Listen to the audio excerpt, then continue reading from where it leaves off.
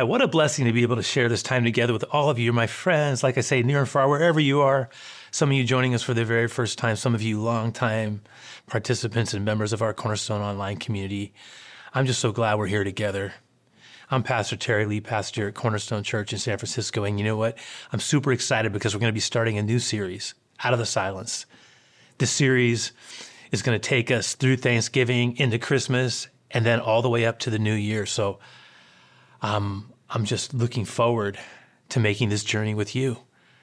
And even now, Lord, I ask that you would bless us, that you would speak to us, that you would meet us where we need it most. That's my prayer. Be gracious. In your name I pray, Jesus. Amen. Blessed, this is a quote I love, blessed is the season which engages the whole world in a conspiracy of love. That's Hamilton, right? Maybe. And it reminds us that we're in a special time of the year where we get to really think about the love of God and how we are remembered and not forgotten. I alluded to this earlier, but our series is called Out of the Silence, and it's 6 parts. Lord willing, I will share them all. And, the series itself, it zeroes in on the remarkable story that is recorded in exquisite detail in Luke 1. What we're talking about here is the birth of John, who would eventually be known as John the Baptist, the forerunner of Messiah Jesus. And interestingly enough, in the same way that his ministry preceded Jesus and prepared the way for him, so did his birth prepare the way for the birth of Jesus.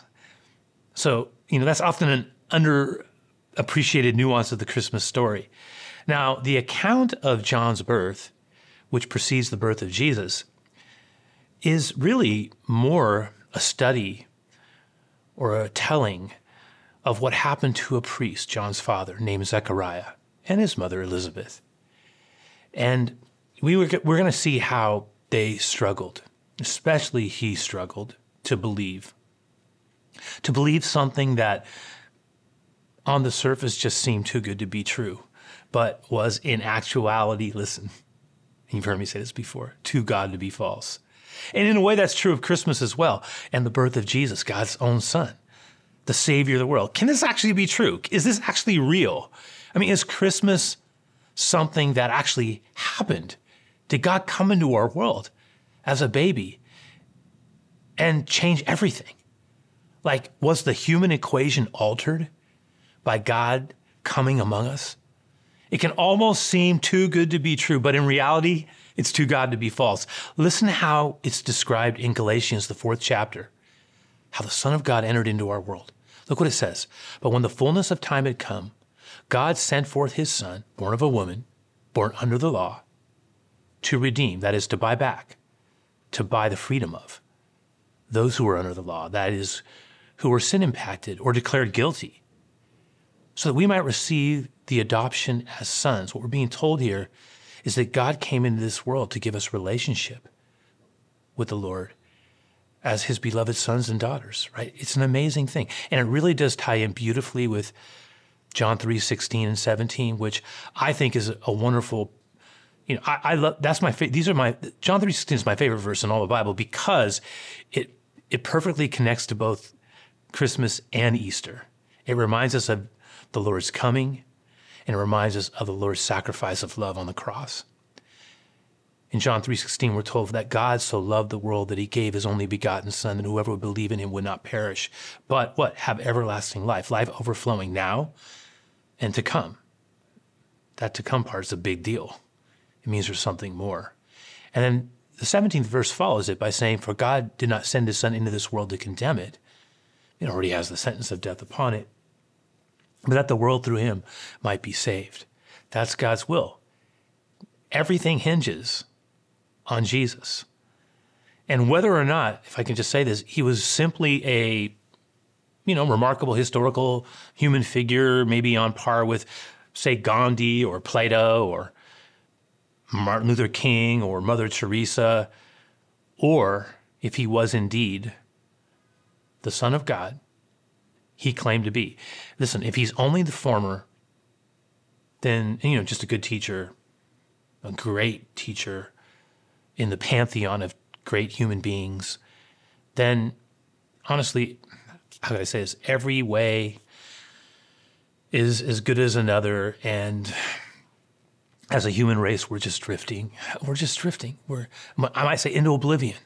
We're just lost at sea with no land in sight, destined perhaps to be submerged by the very AI we have unleashed, or to expunge ourselves, as some people think we will, in nuclear war, as the nations rage against nation and inevitably doom humanity.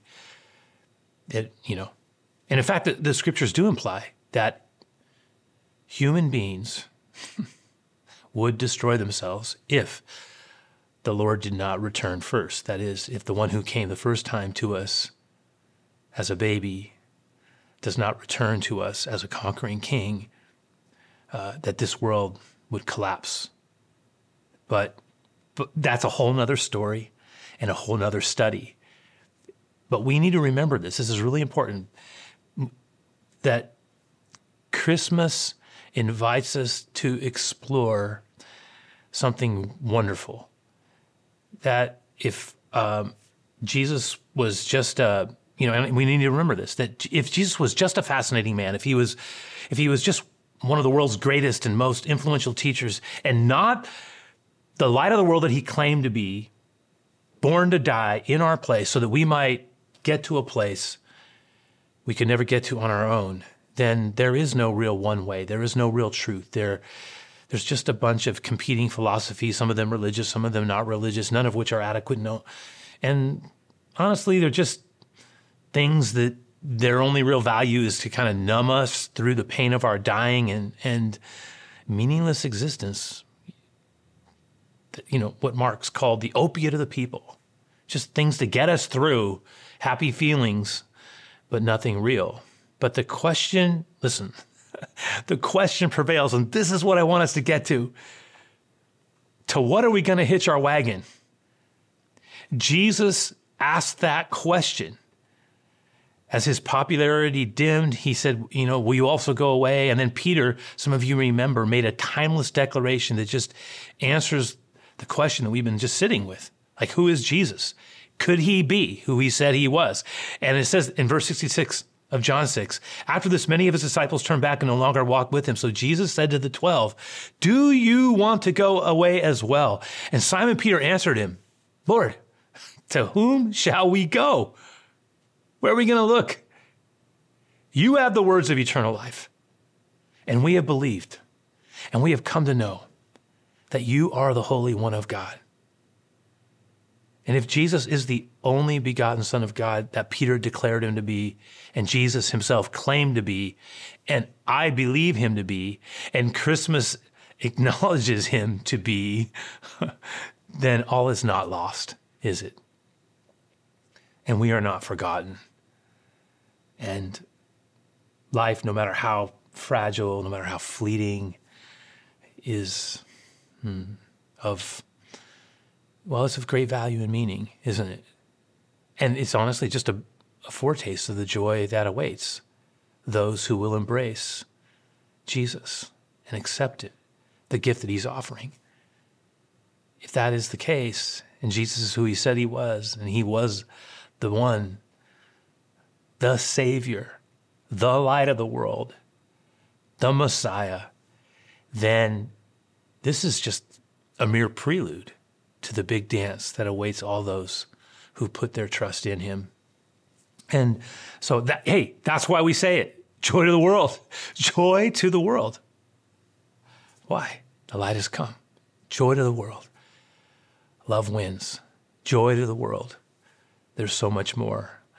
The Lord has come. Let earth receive her King. So Lord, just speak to our hearts as we celebrate you. All right, guys, let's shift this around. Let's dive into the opening of Luke's gospel with an awareness that John's birth constitutes a link connecting the Old and the New, the Older Testament and the New Testament, connecting all that has gone before with the work that the Lord is anticipating is going to come. And as we approach the moment of verse 5 in Luke 1, we must remember that it has been approximately 400 years since the last prophet sent by the Lord has prophesied. That is Malachi. And that's also the last book of the Old Testament. And since that time, you got to remember this, there has been nothing but silence. Nothing. No real movement in heaven. Only stillness. And then a sound. A rustling in the heavens. A note at first imperceptible, distant but true, growing, louder. God is on the march. The new beginning is beginning. What the first man, Adam, gave away, the last Adam will recover. And to use the marvelous language of C.S. Lewis in the Chronicles of Narnia, winter is ending. Christmas is coming. Messiah is on his way. But first, the birth of the one who will prepare the way and all of the drama that surrounded it. So much for us to ponder, consider, to be nourished by, to be blessed by, to be inspired by, to be helped by, to be encouraged by. Yeah, that's what I want for all of us. So let's begin. In the days of Herod, verse 5, Luke 1, king of Judea, there was a priest named Zechariah of the division of Abijah. And he had a wife from the daughters of Aaron, and her name was Elizabeth. And they were both righteous before the Lord, before God, walking blamelessly in all the commandments and the statutes of the Lord. But they had no child, because Elizabeth was barren, and both were advanced in years. First, we're told about King Herod. King Herod, though raised Jewish, was not actually of Jewish descent. He was rather a descendant of Esau, not of Jacob. So a relative, but not a true son of Israel. Nor was he a king in the traditional sense. He was kind of more of a figurehead, a vassal of Rome at the time. And he will ultimately, historically, be remembered for two primarily things, one of which is his sheer brutality and lust for power, particularly in connection to the birth of Jesus.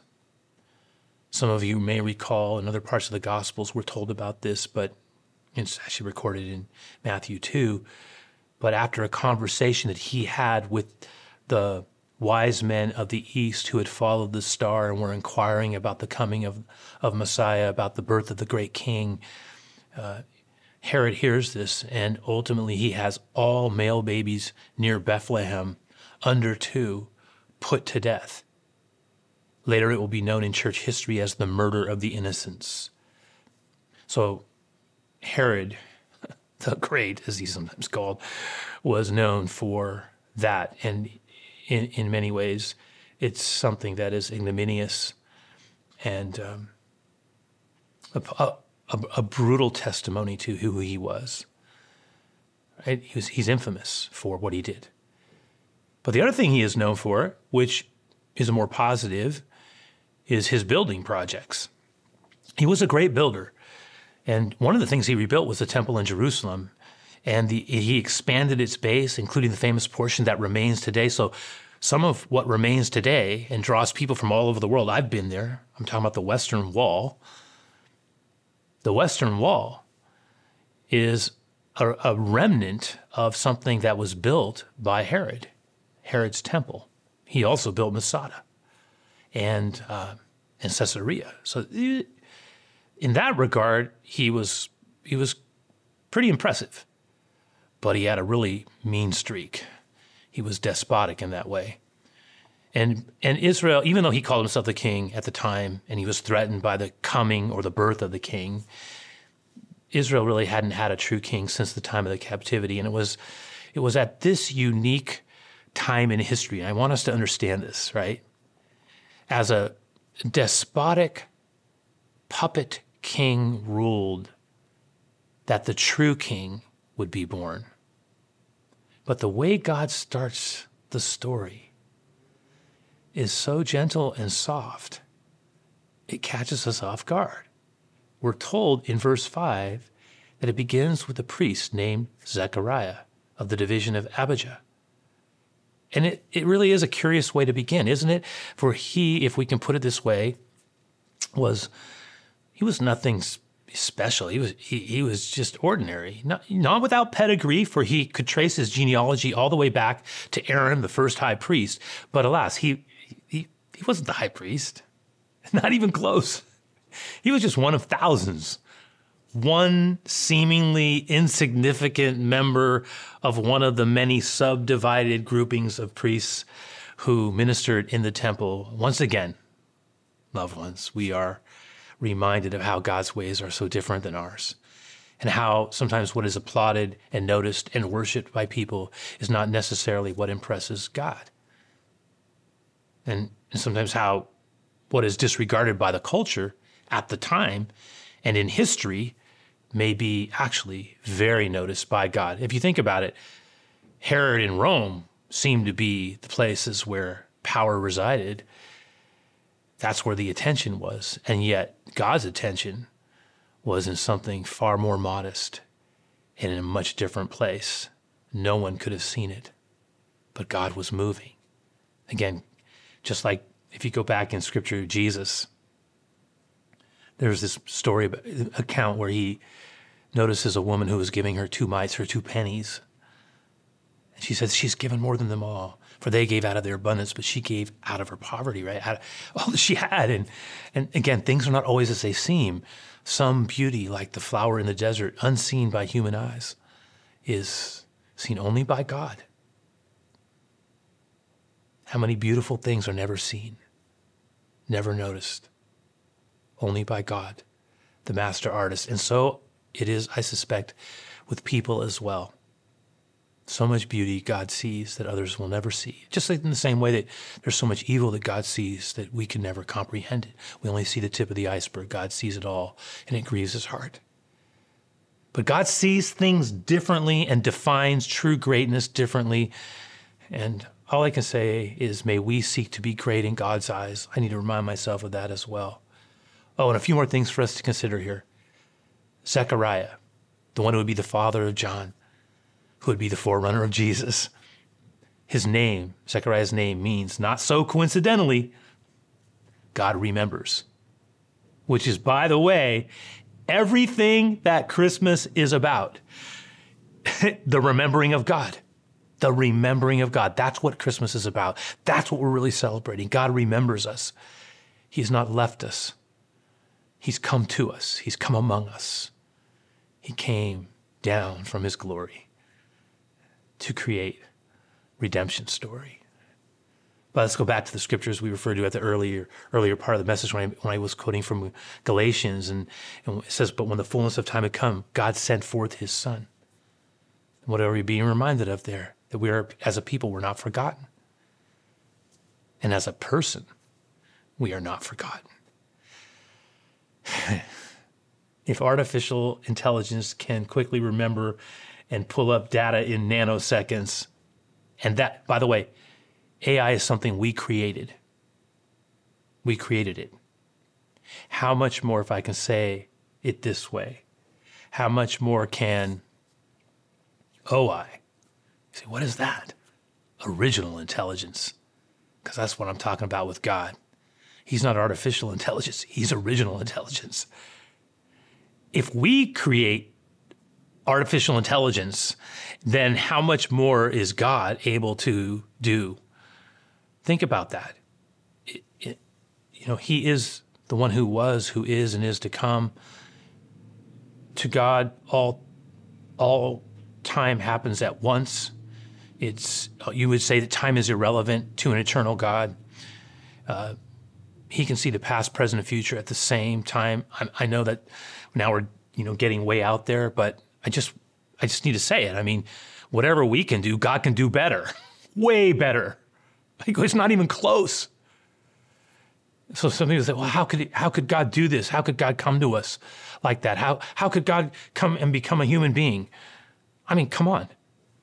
If God could create this world, if God could set the universe and and everything else that we don't even know about into motion, and time is irrelevant to him, then mass data is irrelevant to him. I mean, it's nothing. I mean, we cannot comprehend God unless he reveals himself to us.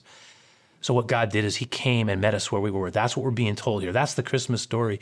Because God, it's not just that he's knowing. I mean, he's holy. And what I mean by that is he's more than just raw intelligence or the author of all intelligence. He is also absolute purity, holiness. He's so much greater, and he's so much beyond us. And yet we're told one more thing. I know, it seems like hard to believe. Remember the conspiracy of love. I mean, that's what we talked about at the beginning.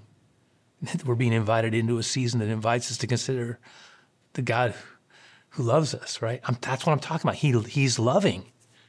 So he's not only all-knowing, he's not only holy and pure and pure light, right? No, but he's loving.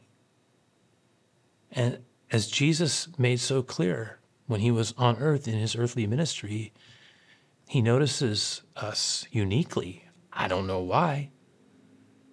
And he cares about each one of us. Jesus said he knows the hair on your head. You know, he knows everything about us, the most minute detail. He saw us in our mother's womb. And he loves us. And he designed us.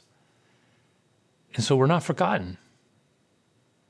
And in our lowest place, in our loneliest place, he is there. In my lowest. I was thinking about this. You know, when I've failed him the most or been hurt the worst, he is there. In my loneliest place. When it seems no one can ever understand or even cares, he is there.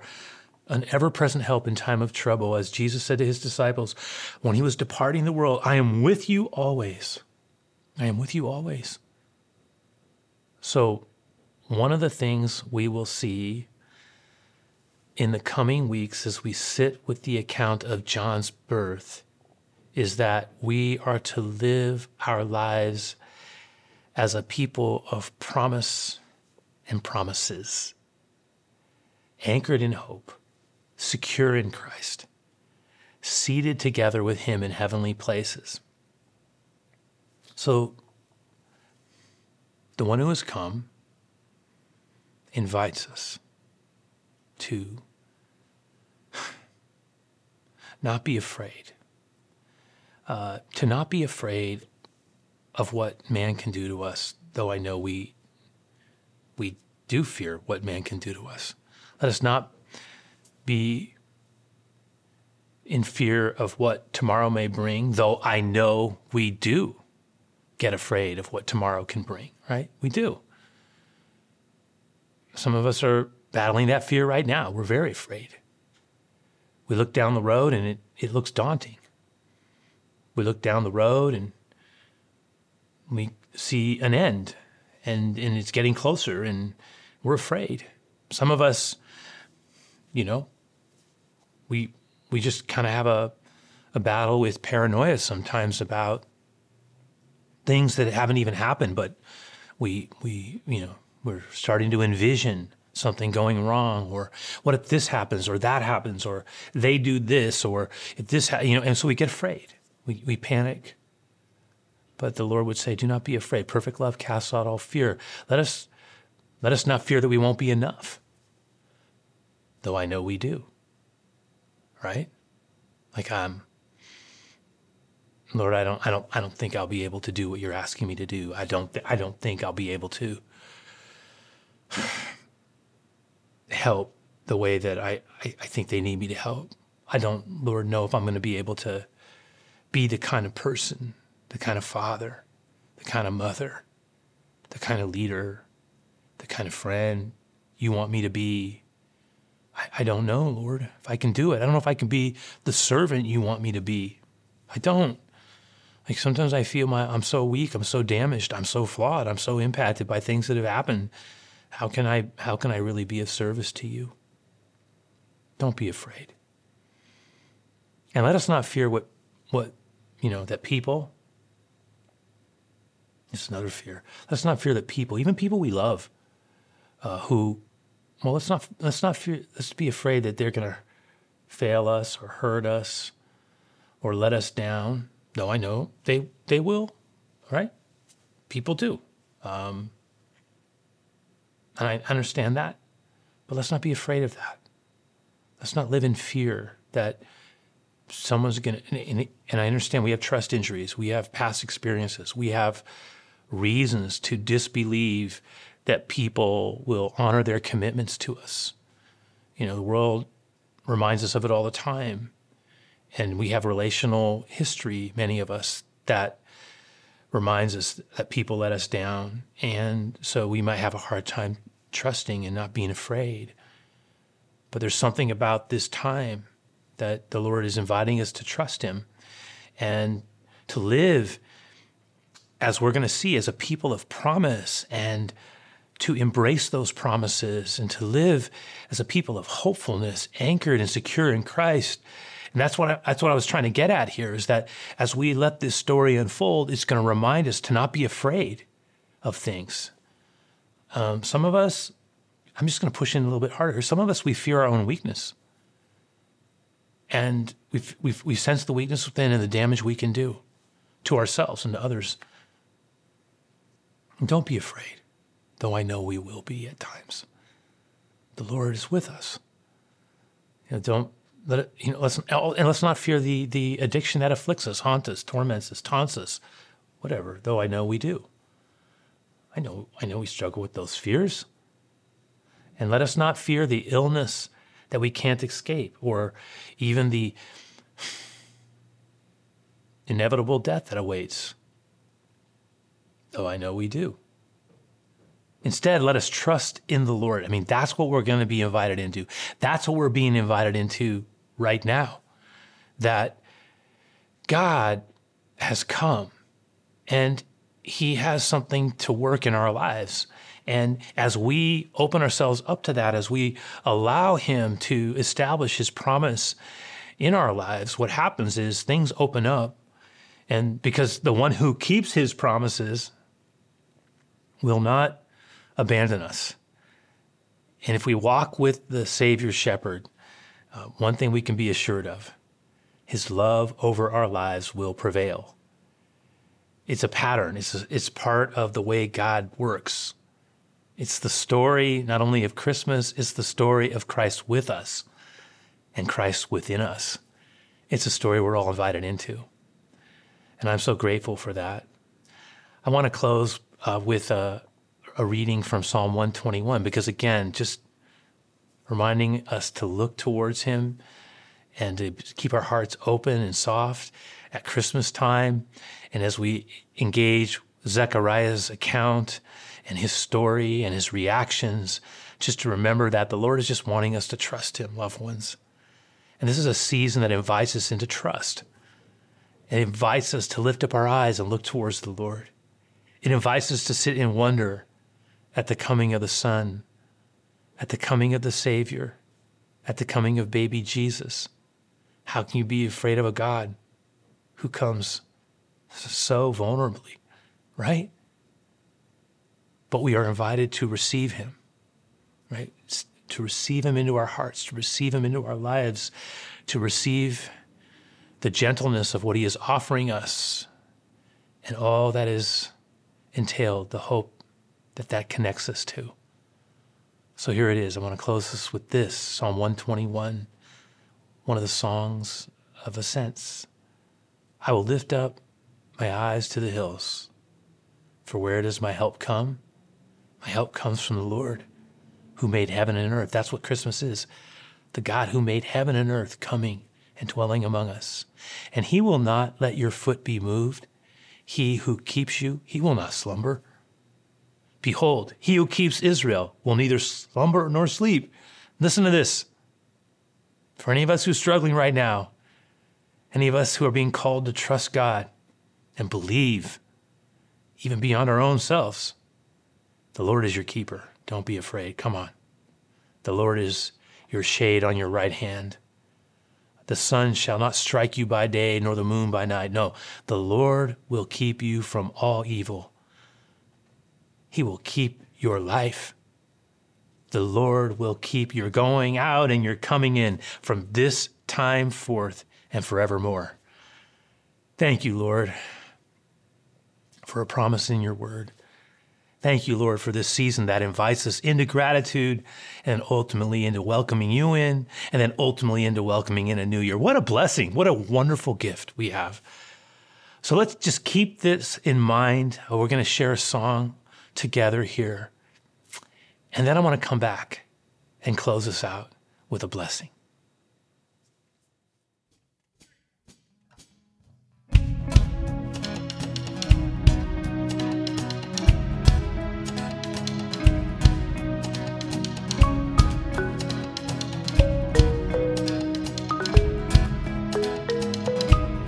Waking up to the sunrise, to the golden light and blue skies. I'm in awe of creation, of your glory and salvation. All around it is true, creation's crying out to you with songs of joy and hymns of praise to the one who made all things. Oh, oh, oh, oh, oh, oh, oh, oh, oh, oh, oh, oh, oh. So I turn away now from all worthless things. I will lift up my eyes. I choose to look on the beautiful King. I will lift up my eyes. I will lift up my eyes. I will lift up my eyes. I will lift up my eyes. I will lift up my eyes.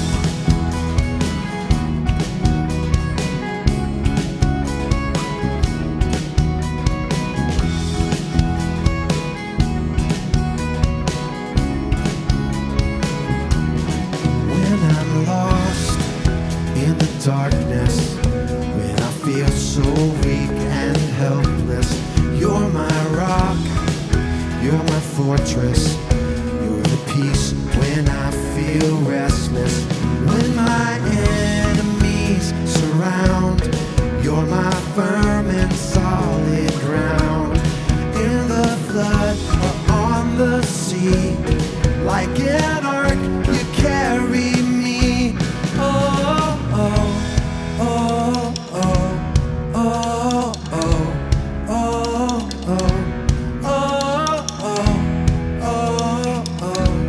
oh, oh, oh.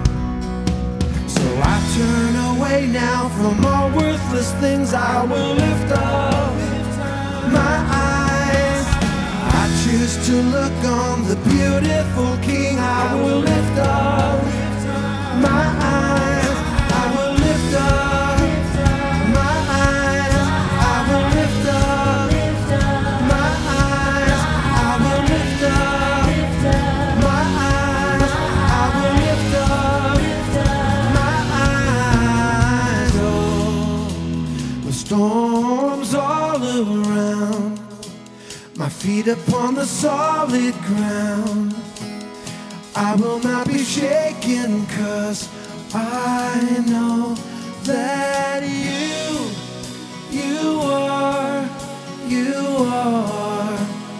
all that I needed, and you are all that I wanted, and you are the only one that satisfies me, that satisfies me.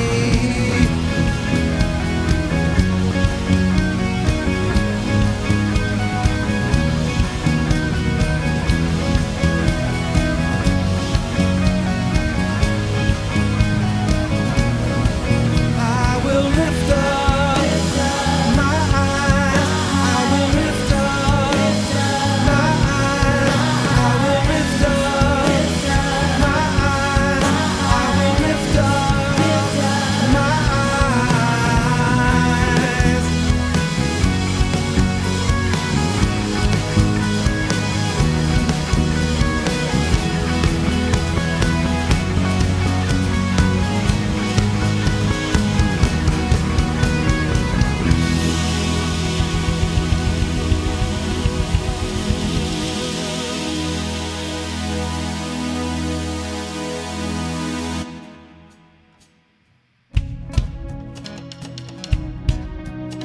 All right, loved ones, we are not forgotten. We are remembered. God is for us. He's not against us. He's with us. He's come to work in our lives if we'll let him. And my prayer for all of us is that we would draw near to him in this special, unique time, in these weeks that we're making our way into Thanksgiving and then into the Christmas moment, that we would just come with humility and gratitude, and that we would lay down the things that would keep us from just being open to a renewed touch, the conspiracy of love that we're being invited into, right? That we would just say, Lord Jesus, I'm more open to you right now than I've ever been. I just want to have thankfulness in my heart. I want to have a deep appreciation for the meaning of Christmas. The greatest gift I could ever have been given is who you are, and I'm so thankful, and I'm so appreciative. I love you, Lord. May you be kept in his love. May you be blessed from heaven above. May he meet you exactly where you need it most, because you are so loved. All right? Go in his goodness, go in his grace, go in his mercy, and go in his peace. Yes, we are thankful, Lord, for all that you are and all that you've done.